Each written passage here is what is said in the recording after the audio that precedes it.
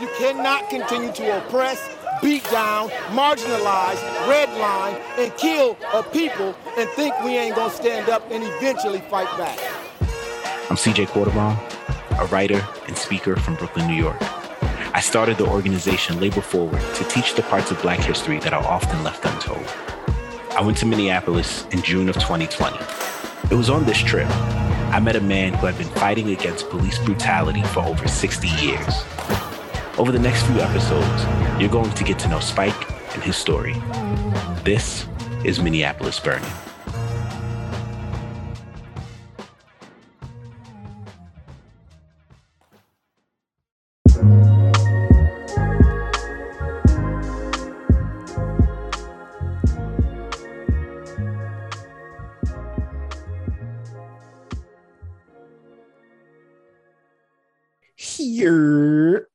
Here. I ain't doing that. Welcome back to Kicking It with the Homie. It's your boy, CJ, here with the man who is straight out of Brownsville with a dashiki and a do-rag, Avery Dubois.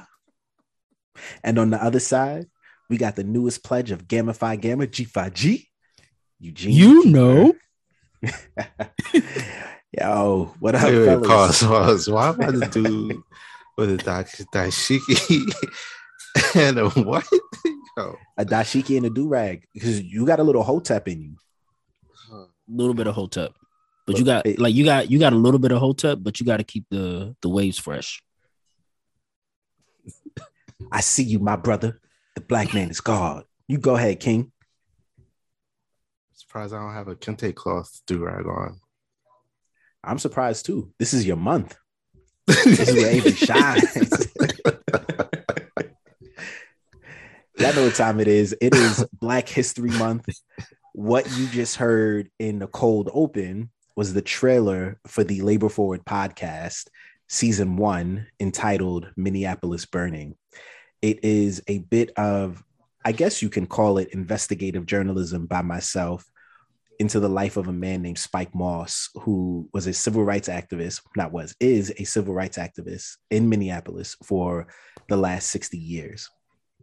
Obviously, the title of this episode is Black History, and it's Black History Month, and we thought it would be appropriate to not only share that with you all, because I want you to subscribe to it and listen to that 4-part series, but also because we're talking about Black history today. I actually, right before recording this, I just finished giving a talk on Black history to a high school in New Jersey, which was really dope.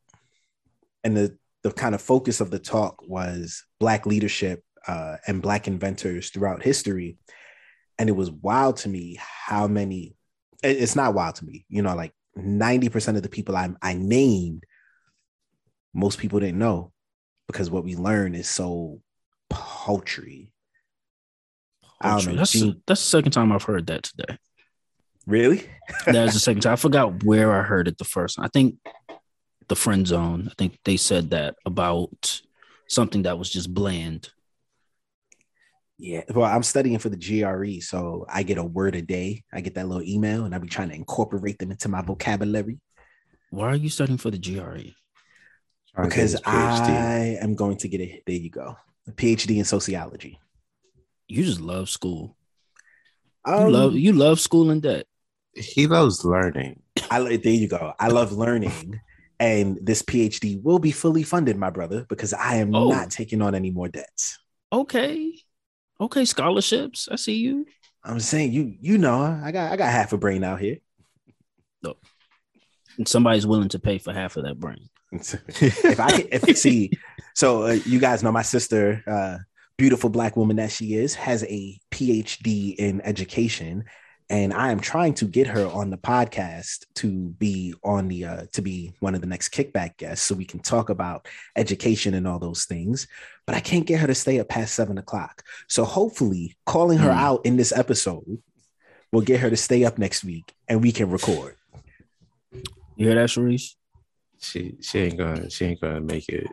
Nah, she got it. We gonna make this work. She's gonna be yawning halfway through the kickback. Yo, Avery, you went to trash schools, so I'm curious. What did you learn?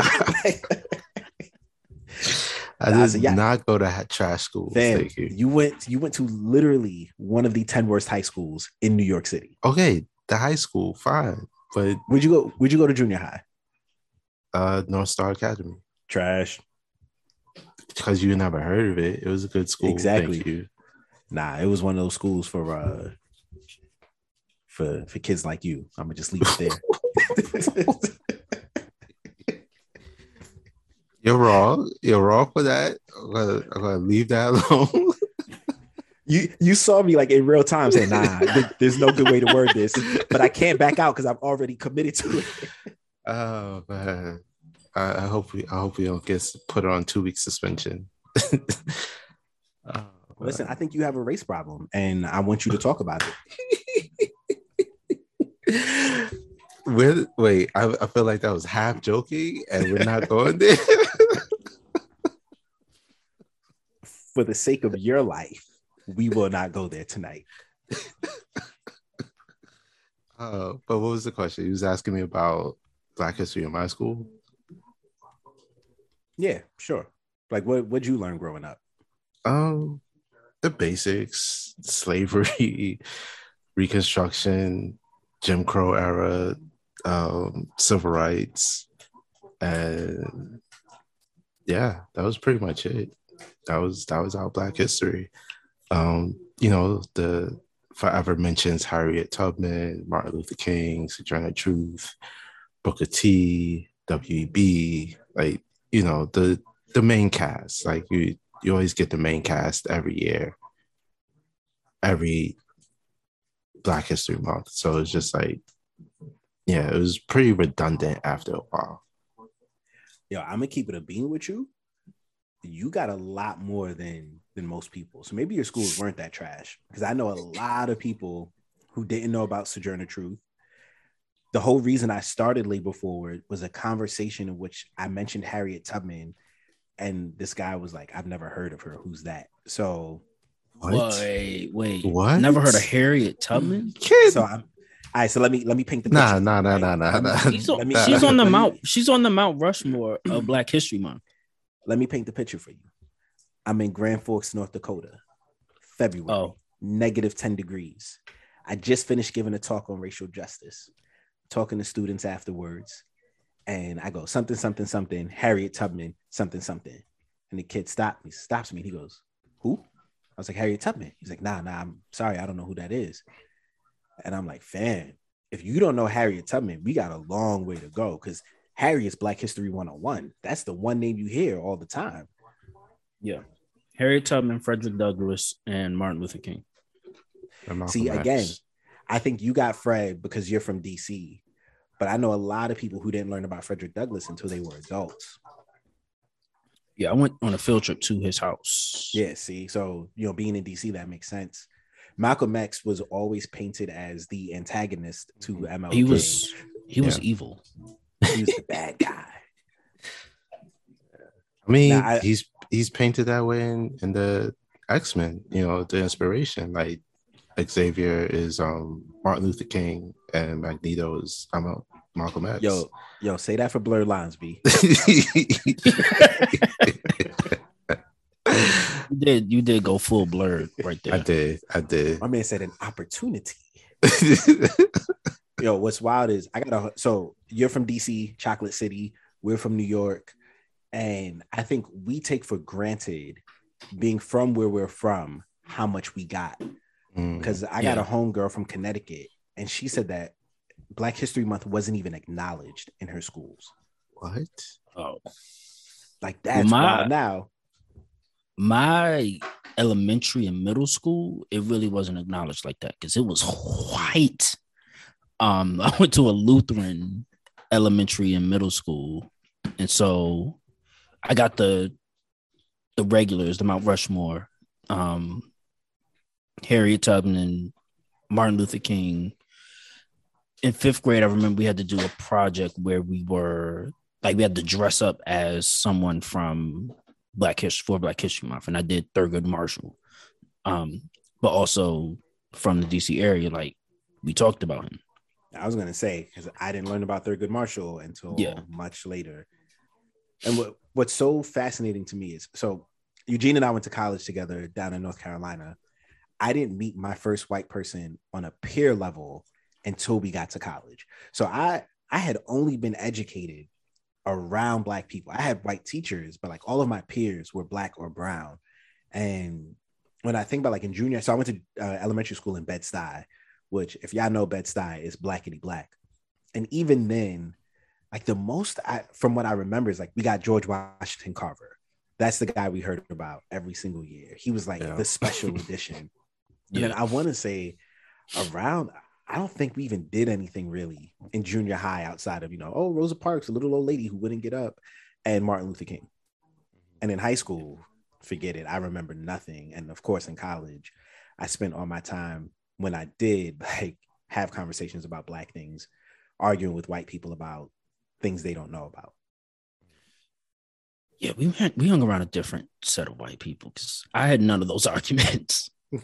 So it was I remember very specifically, and Deanna, shout out to Mini Me. We were in econ together, a little bit, tiny but mighty. We were in econ together, and I think we were the only two Black kids in there. And I don't know how it happened, but like we had a lot of rich white kids who went to our school. Yeah. And somehow the conversation started with, those poor people just need to pull themselves up by their bootstraps. And, of course, that's a euphemism for Black people. And, they just don't work hard enough and they're not trying. And so me and Deanna had to be like, I guess we got to educate y'all. But like that, yeah, that was just trash. Yo, were you in the kitchen that time Pat said nigga and I was about to hit him? Yes, I was. I was there. I was there for that. So I was ready to go too for anybody that wanted to jump in because it was just not okay. So Pat is he was a stoner white boy from Pennsylvania, and we all worked in this bar together. And one day he says to Rob, who was also from the DC area, he's like, "Yo, Rob, pass me the mustard." And Rob's like, "Oh yeah, here you go." And he goes, "Thanks, nigga." And I was like, whoa. Oh. Now, Rob is a big dude. Rob is like 6'5", 300 pounds. He played football. And I was was a lineman. I was about to run at Pat, and big old Rob just grabbed me. He was like, "Nah, chill. He's cool." I was like, "What you mean he's cool? This white boy just called you a nigga." He's like, "Nah, he's cool." And so then, that incident was actually like my first real conversation with a white person who genuinely was not like malicious. Like if Pat, Pat was actually a really sweet guy. He was like, "Well, why can you say it, but I can't?" Like he was just truly uneducated. Yeah. But I was like, yo, somebody gotta die. Yeah, I was ready to go with you because I mean I got both sides. Like I understood both sides, but I grew up around white people. Like my elementary and middle school was predominantly white. My class was Black, but the school was predominantly white. Then I got to high school. Hold on. They segregated y'all? They didn't segregate us. It's just they put all the Black kids in the same class? No, because it was one class for each grade. And your class just happened to be the Black class. It was a private school. It was a Lutheran school. So it's one class for each grade. It's not like public school, but you have Miss Jones in 6th grade. That was strategically I hear you. But how did that one class be the Black class? Nah, that was strategic.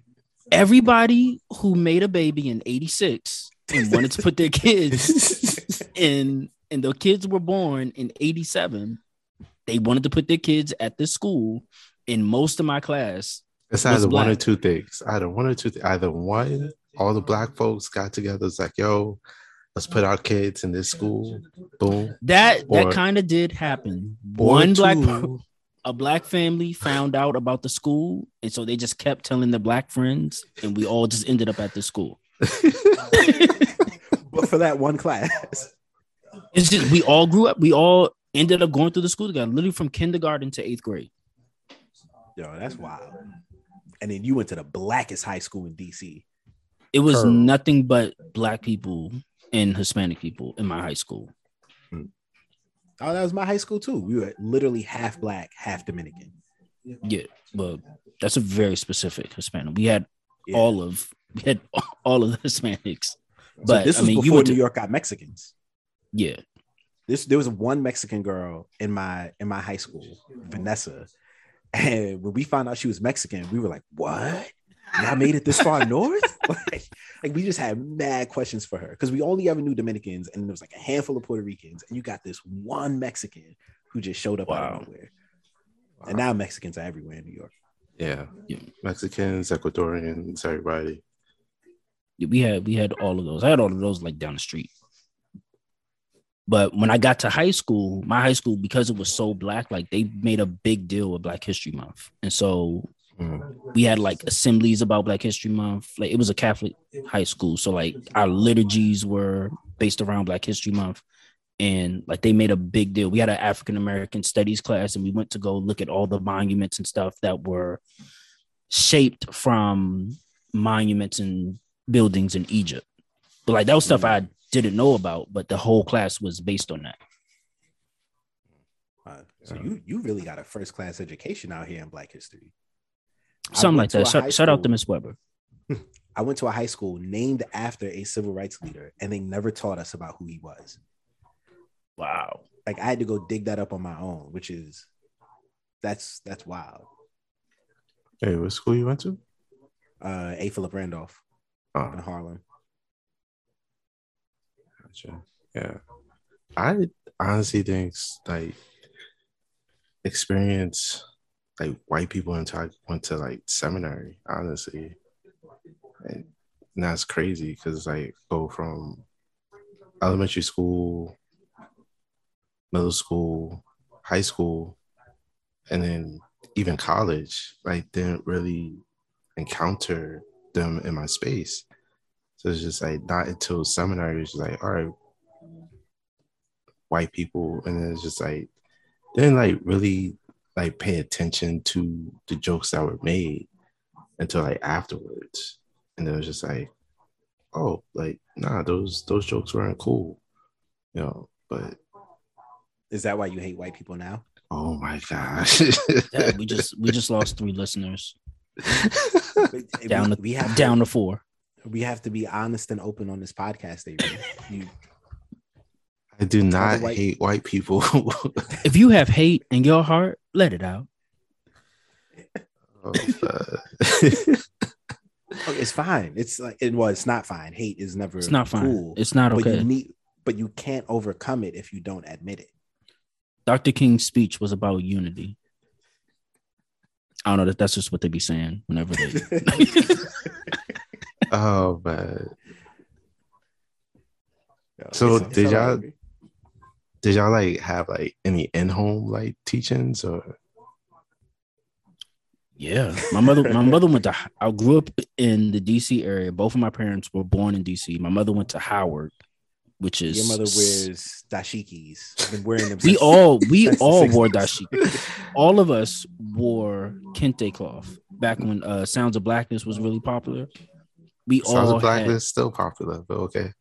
I mean, we listened to the music that they put out back in the 90s. I meant to tell you, when I went to Minneapolis to interview Spike for the Labor Forward podcast, I met the dude from Sounds of Blackness. Nice. Yeah. And he was like, yo, they had just released a song. And he's like, you can use it in the podcast. Oh, did you? Wow. So you using? Are you using it? Yeah, I'm pretty sure we are. The first 2 episodes are done. We're still on post-production on the last 2. I'm pretty sure we're working in. Okay. You should definitely work that in. Yeah, I'm sure we will. Yeah. So yeah, I got in-home talks about Black history and being Black. I remember the first time I learned about Juneteenth, my grandmother just walked up to me and was like, "Happy Juneteenth." I was like, "What are you talking about?" She was like, "Happy Juneteenth." She was like, "Happy Juneteenth." But little backstory, my grandmother, she used to, in the summertime, she would go and pick cotton with her family for extra money back down in Georgia. So like her experience with white people is very different. So she's very, very pro-Black. Anytime there's a Starbucks coming up in the neighborhood, she's like, Oh, here they go with the cafes. She calls them calves because she doesn't realize that it's pronounced cafe, so she just calls them calves. So there they go with the ponytails and the calves. Don't tell her I went to Starbucks today. And so that was like some of the Black history stuff that I got, and just about being Black in America. A lot of it I didn't really understand and comprehend until I was an adult, though. Yeah. But you got a really good foundation, though. A lot more than most people get. Yeah. But I wonder. I've tried to like find out like why that is, like why a lot of people don't have the foundation. And that's something that I'm trying to do with my kids, but I'm realizing that their interest is really based on what they're being taught in schools. And so if they're not really being taught, I remember we went to DC one time and this is right after the African American Museum opened on the mall. So we went to my oldest son, he was learning about the Holocaust in school. So we were like, okay, we're going to take you to the Holocaust Museum. And he was really into it. He was like, oh my God, like this stuff we talked about. They were reading, I forget what they were reading. I forget what book. It wasn't like Night or anything like that, but they were reading about the Holocaust. Was it Anne Frank? No, was it Anne Frank? I forget exactly what book they were reading, but they were learning about like two books. Like it's really Night and Anne Frank are really like the Holocaust Hall of Fame books.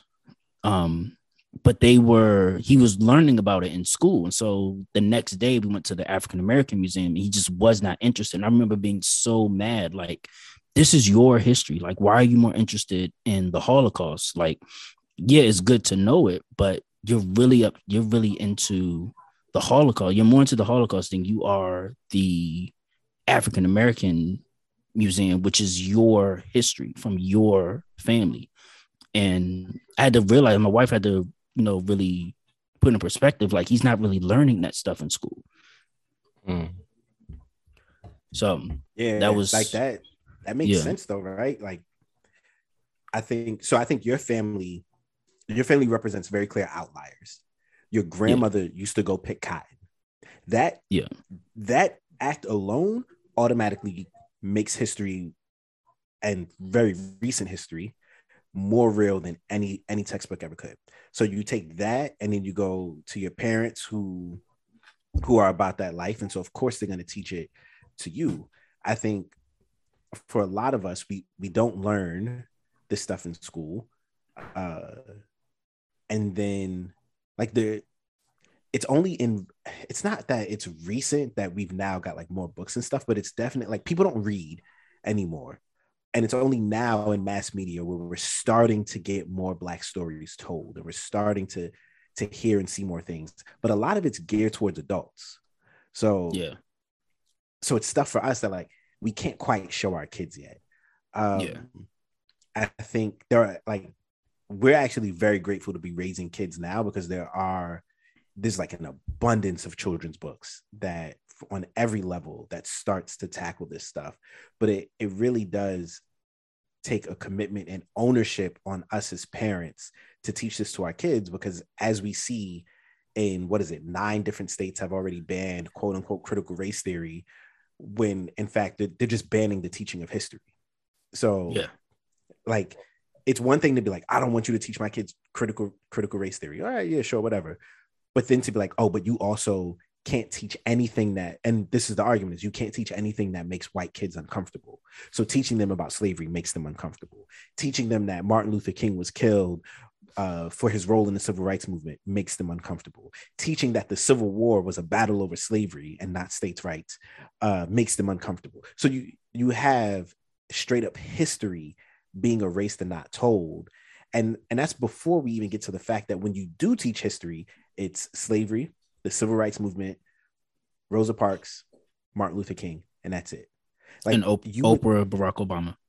Oh yeah, well, kids now get Oprah, Barack Obama. Like, you would think that the civil rights movement was introduced by Rosa, and Martin was the only one who ever did anything.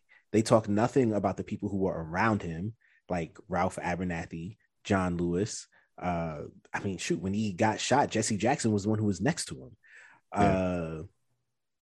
Who was I just thinking of? Fannie Lou Hamer, Ella Baker, who trained a significant amount of people in the civil rights movement. Most people have never even heard her name, but she was one of the most pivotal figures behind the scenes. Yeah. Yeah. All for the comfort of kids who may or may not feel uncomfortable with learning about history. But then also, it goes back to the adage. It's just like I'm about to butcher it, but basically you can't move forward in the future if you don't know about your past. You don't know about history, you're going to want to repeat in the history over and over again. So it's just like you're not going to teach them what happened, then you're going to have the same thing happening again. You're going to have January 6, 2021 happen again because you're going to have ignorant people out there.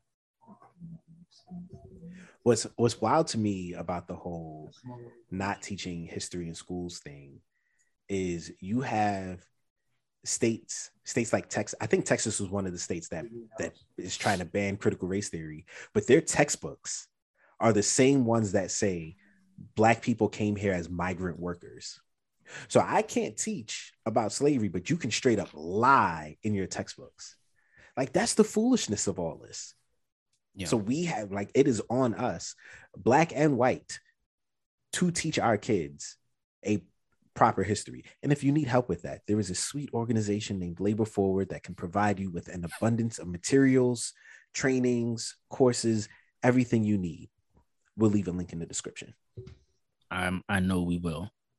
But I want to touch on, how you said that it's on us and white parents to teach their kids about history and Black history in particular. I remember when the murder. So time out. Not Black history, American history. American Black history is not a separate study. Okay, I'm sorry. I'm sorry, my brother. I'm sorry. I was asleep. Let's get it right. I was asleep. Now I'm woke. Stay woke for good. Shout out to Dr. Umar. I remember when the murder of George Floyd happened, and I had a lot of white friends like asking me, "Hey, I support you. What is it that I can do to help with this cause?" And I was like, "Teach your kids." And I feel almost every one of them like had kids or were like married and thinking about having kids. But I was like, teach your kids about history, about the history of Black people in this country and the things that they deal with and the systemic things that they fight, and about the unfair housing practices back during the Jim Crow time and during, the civil rights movement. Those are things that have held Black people back in this country. And a lot of it, they were like, well, I had no idea about those things. And I'm like, well, yeah, I can't just come up to you and be like, that Black people weren't allowed to get houses back in the 50s and 60s, because they're going to look at me like the angry Black man. So now that you're asking what can be done, I'm going to tell you everything. But it's on you to tell your family members, to tell the people that you work with, and your racist cousins and your friends that make racist jokes sometimes. Like, it's on you to tell those people what actually happened, because I'm not in those rooms. Very true. Very true. I tell people all the time, there are certain conversations that I am not going to be able to have. And I think this ultimately, it comes down to, what does it mean to be an advocate, right? Like, a true advocate and ally is representing you and speaking for you when you're not in the room. Because that's ultimately what it comes down to from on the white side. And I know, on some level, like, I know, same as you, like, there were so many white people who came to me and they were like, well, where do I start? And so Labor Forward has a resource list of books, videos, podcasts, and all sorts of other materials that would be a good launching point for you to educate yourself. But this is why I created this stuff, is because I was having these conversations and I'm like, I don't have the time or capacity or energy, emotional energy, to be everybody's individual teacher. Here's the materials. Go forth and do what you do. I'm gonna call you Glade. Glade? Glade. Yeah, because you be plugging. Oh man. Listen, we just sold out of, I think we have 2 calendars left in stock. So I got a plug. So we moving merch right now. Okay. And you still, neither one of you have purchased calendars Ricky yet. Ross. Please explain to me how my 2 co-hosts, my mans in them, ain't purchased calendars yet. Look, I tried to purchase got you. twice, and it did not show me a cart. Now I know since then we have talked about it. My funds are a little low right now, but I promise you, I'm gonna get a calendar. Yo, it's Black History Month. Cash App this man some money. What's your Cash App? Eugene McKeever. Eugene McKeever. That's the. You say what? Oh no, go ahead. No, I'm saying that's the beauty of getting on the internet before your father. You can take up all the names. Shout out to Jenny Bowden, who Cash Apped me $5 last night in solidarity for Black History Month. So please. Oh, shout out to Jenny. Hit me on Cash App too. All of y'all. $ CJ Court. If you have Venmo, CJ-Quarterbomb. I take money in all ways. You can hit me on PayPal. It's whatever. I only take Cash App because I'm banned from Venmo. Only person I know banned from Venmo. Wait, how you banned from Venmo? We talking about Black History Month tonight. And the only history I had with Venmo is that they banned me for telling them that someone was trying to scam me. It's Cash App gang over here. Cash App. I did a study a couple years ago between who uses Venmo and who uses Cash App, and I came to the conclusion that a lot of my Caucasian friends had no idea what Cash App was, and a lot of my Black friends knew nothing about Venmo. Yo, that's like Essentia water. Only Black people drink Essentia. I have yet to see a white person with a bottle of Essentia. That's very true. I've never seen white people with Essentia. So Joelle hit me one time and she was like, CJ, is Essentia like, is that like a Black person's drink? I was like, what are you talking about? She's like, I always see Black people with bottles of Essentia. Like, is that like a Black owned water company? That's our Evian. Word. Wait, so what do white people drink? Evian or Fiji? Fiji.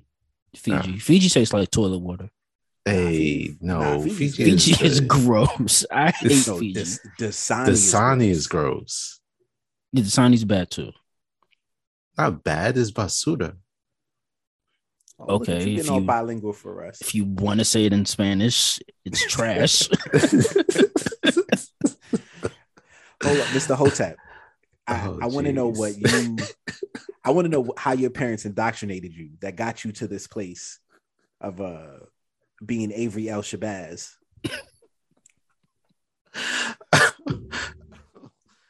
Sorry. It wasn't indoctrination. It was that, my dad was very... It was. We talked about this, Avery. How your lullabies were Bilal and Jill Scott. He just made sure that we know our history. He, put us on to, like I learned about what happened in Tulsa, the Tulsa riots from my dad. I remember like he would always like every summer, like, yo, read about your history. Did I read it? Nope. I didn't read about it, but like he made sure that at every turn that we learn about our history, that we learn about our past, that we learn, what's going on. So he would take us to like that African festival. He would take us to different festivals. He would like just do a lot. Just make sure that we know. So. Yo, how crazy is it that it took Watchmen and Lovecraft Country for the majority of people in this nation to learn about Tulsa? It's wild. Yeah. I learned about Tulsa in high school. I didn't learn about Tulsa it in until high well school. into adulthood. I learned Well about it into in high adulthood. school. But I also went to a very black high school. Yeah, you again, outlier. Yeah. You know, when I think about, for me, what it was like at home, you know, my mom's from Trinidad, so she's not well versed in Black history. But then my dad, he's from Harlem, so I know Harlem Renaissance, all that good stuff, and his family is from the South, and so everything that I learned from him. My dad as a child, like, he was born in 70s, so you know he was that 5%er, Nation of Gods and Earths, so you know that very pro-Black movement of the early 90s, and everything I like heard was always like, man, white people are evil. And then my grandfather was mad old. Like, I think if he was still alive today, he'd be like 120. He's from South Carolina, so he's lived through some things, and he would pass down these stories to my dad, and then they would have all of these negative interactions with white people, and it was almost indoctrinated in me, like, nah, white people are the enemy. But I never got the other side of, like, here's your rich Black history. But it makes me think of this one story where my grandfather was in Alabama, saved up all his money, bought a brand new car, took the car to the gas station, and this white guy walks up to him and said, "What you doing in my car, nigga?" And he goes, "Excuse me, this is my car." And the guy looks at him again. He says, "I said, what you doing in my car, nigga?" And my grandfather said he had to walk 10 miles home. Wow. It was my car, my life. And so when you grow up hearing, like, these are the stories, like, this is what it's like dealing with white people.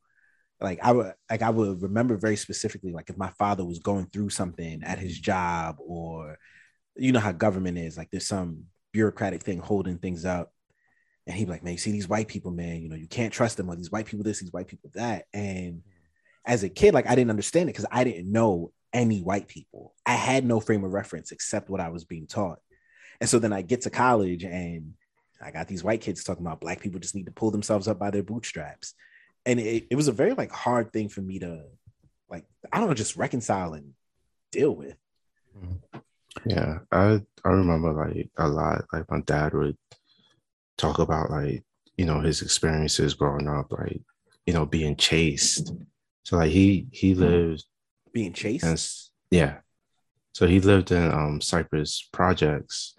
And I think he was, like, chased across, I don't know if it was across London or, like, somewhere, but, like, he was chased by, like, white kids, you know, home. And, like, that was, like, his first, one of his first experiences with white people. So, like, ever since then, it was just, like, he had, like, very negative things to say about white people, you know, like, especially, like, him working in construction, which is predominantly, well, white at the time he was working, you know, like, he would come home and talk about, like, all the negative things white people had to say about Black people. So it's just, like, you know, and me, like, growing up in East Flatbush, growing up in Brownsville, like, it's just all. You grew up in Brownsville. Don't try to throw East Flatbush in there. You are from Anyway, you know, just surrounded by Blacks and, you know, Caribbean folks. It's like, like I said, I didn't have my peer-to-peer white experience until, you know, leaving the state, going to Chicago. It's just like, I mean, yeah, I met white people. My teachers were white at times, but other than that, like, I was in the bubble of Blackness. So, like, yeah, my dad made these comments, but, like, I didn't have anywhere to put it except for the folks that were on TV. So my experience with white people, when I went to preschool, I know a lot of kids don't go to preschool, but my parents put me in a preschool, and it was in Northwest DC off of Georgia Avenue. Shout out to Tiny Tot. But all the kids there were Black. They were all, like, basically from that neighborhood or, like, right outside of the city, but it was all Black kids. I mean, we had one Hispanic girl. I don't know where she was from. Her name was Samantha. She was the only kid there that I knew that was not Black. So when I got to kindergarten, there was this kid, Adam. He basically walked up to me first day, and his mother was the assistant teacher in our class. He basically walked up to me and was like, "You're stupid because you're black." I'm kind of paraphrasing what he said. He basically, "You're stupid because you're black." And this is my first time being around white kids. And I knew I saw stuff from the media. I remember the Rodney King riots. Like, that's my first remembrance of watching the news. Like, I remember waking up every morning seeing LA burning. And so at the time, I didn't know why I was seeing LA burning. I just remember seeing that on the news every morning. And later on, my parents explained to me like it was because of, Rodney King. So I remember him saying that I was stupid. And I'm just like, I went home and told my mom, I was like, yeah, Adam called me stupid. And I remember mother being so upset about it. And I didn't understand like why she was so mad. But these are like my first experiences with white kids. And so going all through elementary school, middle school, we're all like, it's a small class. So we're all seeing the same kids every single year. And as I got on, like all of my teachers were white. I never had a black teacher in that school a day in my life. All of the teachers were white. And so I had this like almost an animosity towards white people because I'm like, y'all are not really here for me. Y'all not really looking out for me. But there was nothing they could really do because majority of the class was black. So like they really couldn't discriminate against us. It was like 3 or 4 white kids and everybody else was black in the class. And so that was like my experience with white kids. I never like had anybody be malicious to me until I was an adult and I got called a nigger at work by a guest. But that was like the first time anything like that had happened. So I never chased or anything like that. But I remember like my grandmother just being like, nah, you can't trust them. No, you can't trust them. I never understood why she would always say that. And so that kind of formed my view of white people growing up. No, I've never been called the N-word. Like, me neither. Oh, just me? Yeah, I'm the only one. But I had a similar story, and this speaks to why it's important for people to teach their kids about race early. I was at a company retreat, and I was playing with this couple's son. I think he was probably like 4 at the time, and he was like, "Let's play ninjas." I was like, "All right, cool, yeah, we'll play ninjas." And he goes, "All right, I'm the good ninja, you're the bad ninja." And I'm like, "Well, I got to be the bad ninja." And he goes, "Because you're black. Bad ninjas are black." And see, because I know his parents and I know the kind of people they are, I know that that's not what they're teaching him. But when everything that you get from, like, for kids is black is evil, black is bad, the villains are always dark, like the way we talk about bad is we use dark terms, kids conceptualize race very early. Like my daughter at the age of 2 was like, "Why is it that you have dark skin and mommy has white skin?" Like, so it's never too early to start having those conversations and educating them. But yeah, he was just like, you're the bad one because you're black. I mean, I wanted to fight him, but I exercise self-control and I talked to him calmly. Self-control is what you exercise. You're trying to fight somebody else's kid. I kicked his father in the ribs. So here's another good story. When my oldest daughter was 2, she was at the park, and this older white kid who was maybe 5 told her like, "Yo, you can't play on the slide. The slide is only for white girls." Now, I really wanted to fight a 5-year-old then, because it's one thing when it's me, but when it's my kids, man, like, yeah, that little boy was about to die. He was about to go meet his maker very early. Yeah.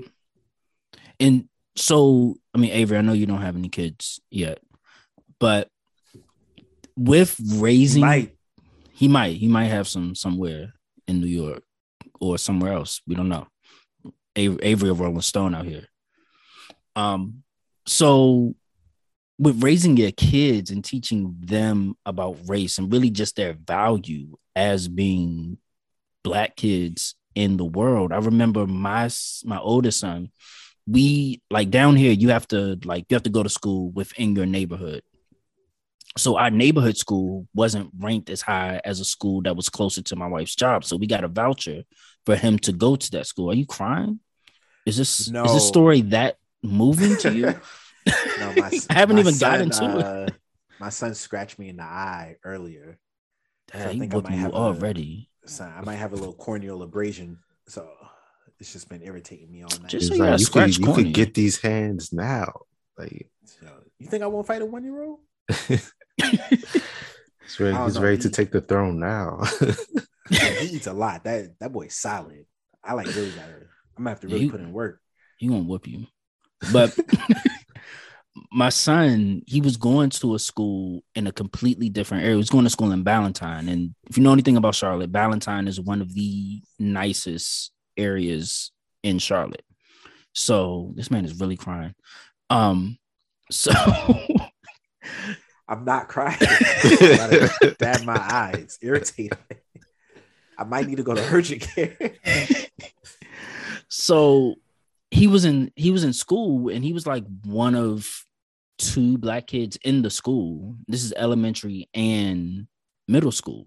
Now, elementary school, we really didn't have any issues. Like, teachers were fine, kids were cool. When he got to middle school, kids started to get mean in middle school. So like he was getting bullied a lot because he didn't want to play sports. He didn't want to, hang with, he felt like he was an outlier. He was like, I don't feel normal. And so, I'm just going to kind of keep to myself a lot. So he got teased and bullied a lot. And so we talked to the school, and we realized that they really weren't willing to do anything because they hadn't really dealt with it, with an issue like that. So I ended up taking him out of that school when we moved. We moved from that side of town to another side of town, which was, I knew that the area was a lot more diverse than where we were. And I remember when I first told him, hey, you're going to go to a different school, he was like, no, I don't want to go. I don't want to move a different school. I don't want to go anywhere else. But I was doing it because I'm like, you need to be around people that look like you. You need to be around more people that look like you.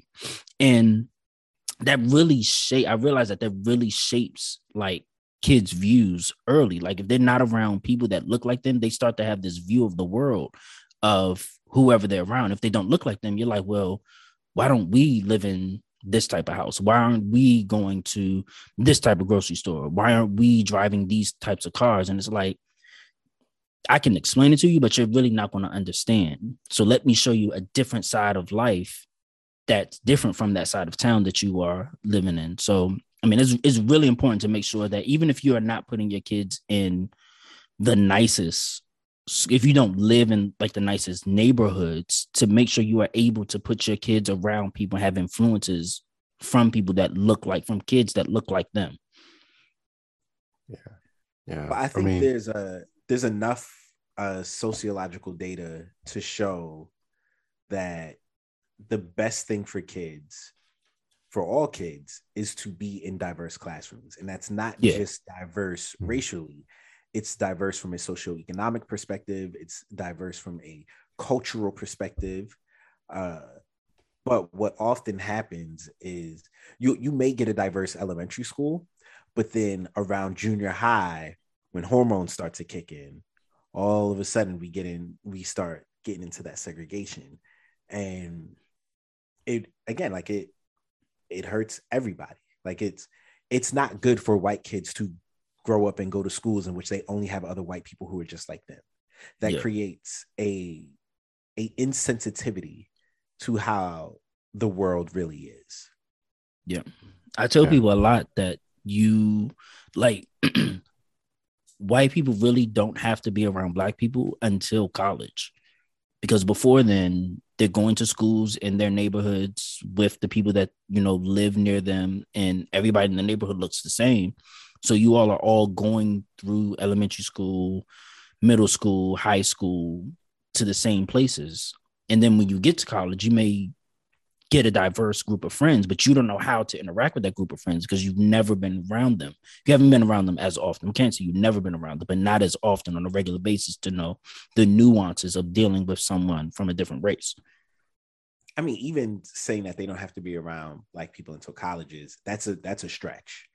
Yeah, there well, are plenty of white people yeah, who go to colleges that have a few black people and never interact with them. yeah. Like white people live a way in this world in which if they don't ever want to interact with black people, they don't have to. Yeah. Whereas we can't do that, because in order for us to quote unquote get ahead in life and have a leg up in life, we have to be around them and know how to navigate the world with them in it, because they're everywhere. We love you, white listeners. No, I mean, obviously my wife is white, so you know, I bet she white. As she is, and I love her. But yeah, so it's funny. A couple of years ago, I did a Black History panel at this high school, and so it was like me and a couple of other guys, and somehow the conversation geared towards Black love, and I was like, oh, I guess I'm gonna just sit this one out, huh? I was like, this. I don't think y'all want to hear what I have to say. But, you know, why do you feel like you couldn't contribute to that conversation though? Obviously, I could contribute, but you know, it's you married white, so can you really tell us about Black love? As though Black love is this is I guess another conversation, but you know, what do we mean by Black love? I think it's a good segue to our next episode, though. Basically, yes, it is. We can't give all the goods in this one episode. We need people to come back. Yes, our next episode is going to be special for Valentine's Day, all about love and relationships. And Avery's going to walk us through his love history. It's going to be great. We all walking through our love history, so get ready, Avery. You are bearing your soul on the mic. Fun times. Oh, yeah. Maybe forget my question now. But I did want to say, in terms of like diversity, back to the diversity talk, like even just like seeing when only could speak from a New York perspective, like when they wanted to like diversify schools, like parents specifically of, you know, Caucasian descent, like they were upset. They were just like, yo, like you could just say white people. You don't got to go technical. I didn't know how to like, you know, smooth that in. But anyway, you can say white people the whole time. Shout out to Jesus and Meryl. They were just upset. They were just like, no, we don't want diversity. We don't want this in our neighborhoods. And it does, as y'all two pointed out, like it does hurt, you know, how kids grow up. Like you're not, like just thinking about like how, even though I wasn't in diverse schools, I was being exposed to diverse settings. Like I was, you know, almost every other weekend hung out in the Village, you know, which is predominantly of the LGBTQ community. We'll go to Harlem sometimes, like we'll go to the San Gennaro Festival, the Italian festival. Like, so I would like be exposed to different cultures, but like can't be, most people, at least in New York, don't expose their children to all those cultures. So there's just like, what better place to be exposed to all those different cultures than the classroom? So it's just like, either you want your kids to grow up like you, or you want your kids to grow up better than you. And I just feel like lack of diversity does do a disservice to the future. Well, here's the thing. I think most people don't think there's anything wrong with the way they grew up. Most people don't recognize the inherent problem with growing up in a bubble. So you say, oh, do you want your kids to grow up like you are better than you? That means that people would have to recognize that there was something wrong in the way they grew up. This is true. This is very true, which I don't think people are willing to take that self-reflection. Like, yo, my childhood was trash. Oh, the way I grew up was trash. You know, they're probably like, nah, I'm good. My kid's going to be good. And this is the future I planned out for them. So when you say that, are you talking about a specific type of people, or like people in general? So I feel like you're being real vague. I have a tendency to do that. I'm talking about white people. Okay. About white people. Okay. Yeah. But I actually think that could go both ways. Because again, I do too. That diversity is good for all kids. Mhm. And for a lot of us, like as Eugene said, in order to make it in this world, you have to know how to socialize with white people. I was done a great disservice not having any of those interactions until I was 18. Like that hurt me. And I want my kids, obviously, my kids are, biracial. So I want them to grow up in a world in which, in a diverse world. Like I want them to grow up in a world that is reflective of what they're going to encounter in life. Yeah.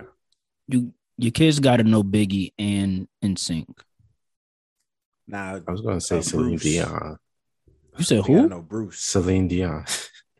No, Celine Dion is for the islands. That's Claude's queen. Hey, Selena Legend. See, I told you. There will be no Celine.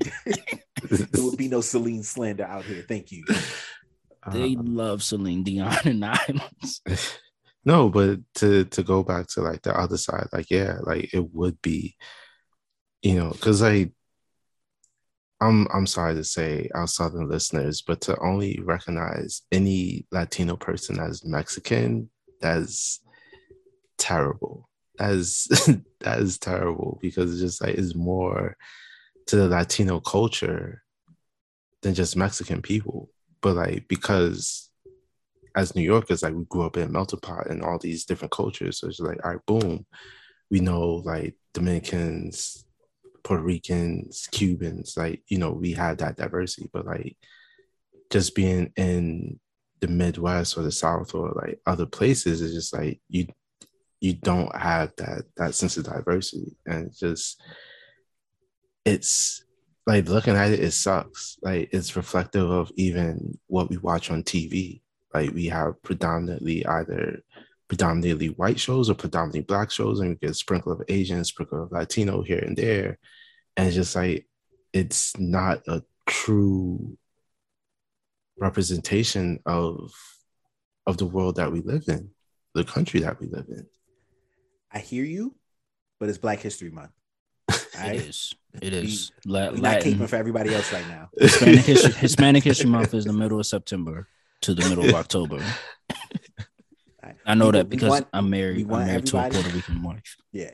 We want everybody to get their just desserts, to get what they deserve. But right now, we focusing on us. Right? I mean, technically, these are our 28 days, Avery. These are our 28 days. Every time we try to have a conversation about Black people in this country, it gets hijacked by somebody else. And that is a fact. And you're doing their bidding, Avery. Tell you, don't let the white man use you, Avery. You the Hotep. Come on. You're supposed to know. You're letting Music Soul Child down, Avery. Amel LaRue is scoffing at you right now, Avery. D'Angelo is disappointed. You let D'Angelo down. Oh, man. I'm surprised the Roots didn't get in there. The Roots, no. You don't listen to the Roots. You listen to Kendrick Family Song. Listen to the Roots. All right. I think we've exhausted this. Yo, thank you all for tuning in for yet another week.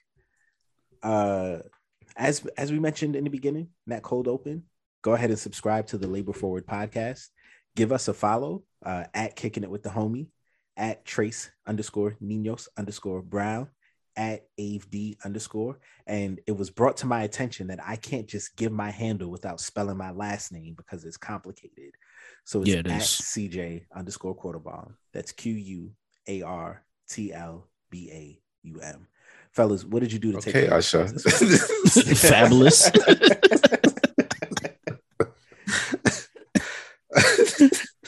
Man, what did y'all do to take care of yourselves this week? Have I taken care of myself this week? I don't think I took care of myself this week. That's a problem. Because Black men are not taking care of themselves. No. I mean, I clip my toenails. This. This what? This black man that clipped his toenails. This nigga. Well, if we going from week to week in terms of time of recording, I would say that yes, I gave myself some self-care and manscaping. So yeah. Okay. This nigga did not just tell us that he manscaped. He did. He Did did. Did you get the gooch? just- You got the gooch and everything? Just tell our audience. No, I meant like facial. Like That's not manscaping. You just shaved. That's part of- That's not. that's what part of manscaping is, Avery. It's No, not. it's That you shaved. No, it's not. You shaved. That's all you did. You didn't manscape. Manscaping is a very specific thing. Manscaping okay. is. I the didn't chest do down. that. I didn't do that. We But don't. I We don't did- want to know though. No, I'm curious. There is no I- need I- to further clarify. I didn't do that, but I did. You shaved. Shaved my face, gave myself a nice hair wash, nice spa time in the shower, So yeah, Again, this is going off the rails. it's We don't want to hear about no, what you did in the shower, Avery. It's- Yeah, I mean, it's that self did get a little care. weird. This is a PG podcast. Still getting weird. It's getting weirder. Families listen to this. We're gonna have to tag an explicit warning on this podcast, on this Thank you, particular Avery. episode. Because Thank of you, it. Avery. How? Because of your self-care in the shower. Beloved. You disappoint me. Anyway, Jill is not pleased. Eugene, what did you do? He I told you, said, I clipped my toenails, and I'm getting a haircut this weekend. finally, my man about to come home. Let's go. I'm not coming home yet. I'm not coming No, home you yet. need to come home. I'm It's not time to coming let home that yet. go. No, It's time to let that I'm not coming home yet. You No, I said Uh-huh. I said I was going to. I didn't say when this year, but I'm not coming home yet. what better time than now? Not now. Well, what did you do to take care of yourself this week? You better have an answer. I took a writing day. On Saturday, I just went and I wrote. That was it. Hey, where did you go? I stayed home. Oh, I stayed home because of the blizzard. So when I say I went to my room. You went to And I your room. Went on punishment. I got the whole day to just write. I Nice. worked on my book. Got a couple of chapters on what am I on the third draft, the second draft right now. So nice, that was good. Nice. All right, that's it. What? Thank y'all for tuning in for another week. That was terrible transition. Yo, Awful transition. sometimes you say like, yo, I'm done. That's it. We out. Thank y'all. We out. My. Latest.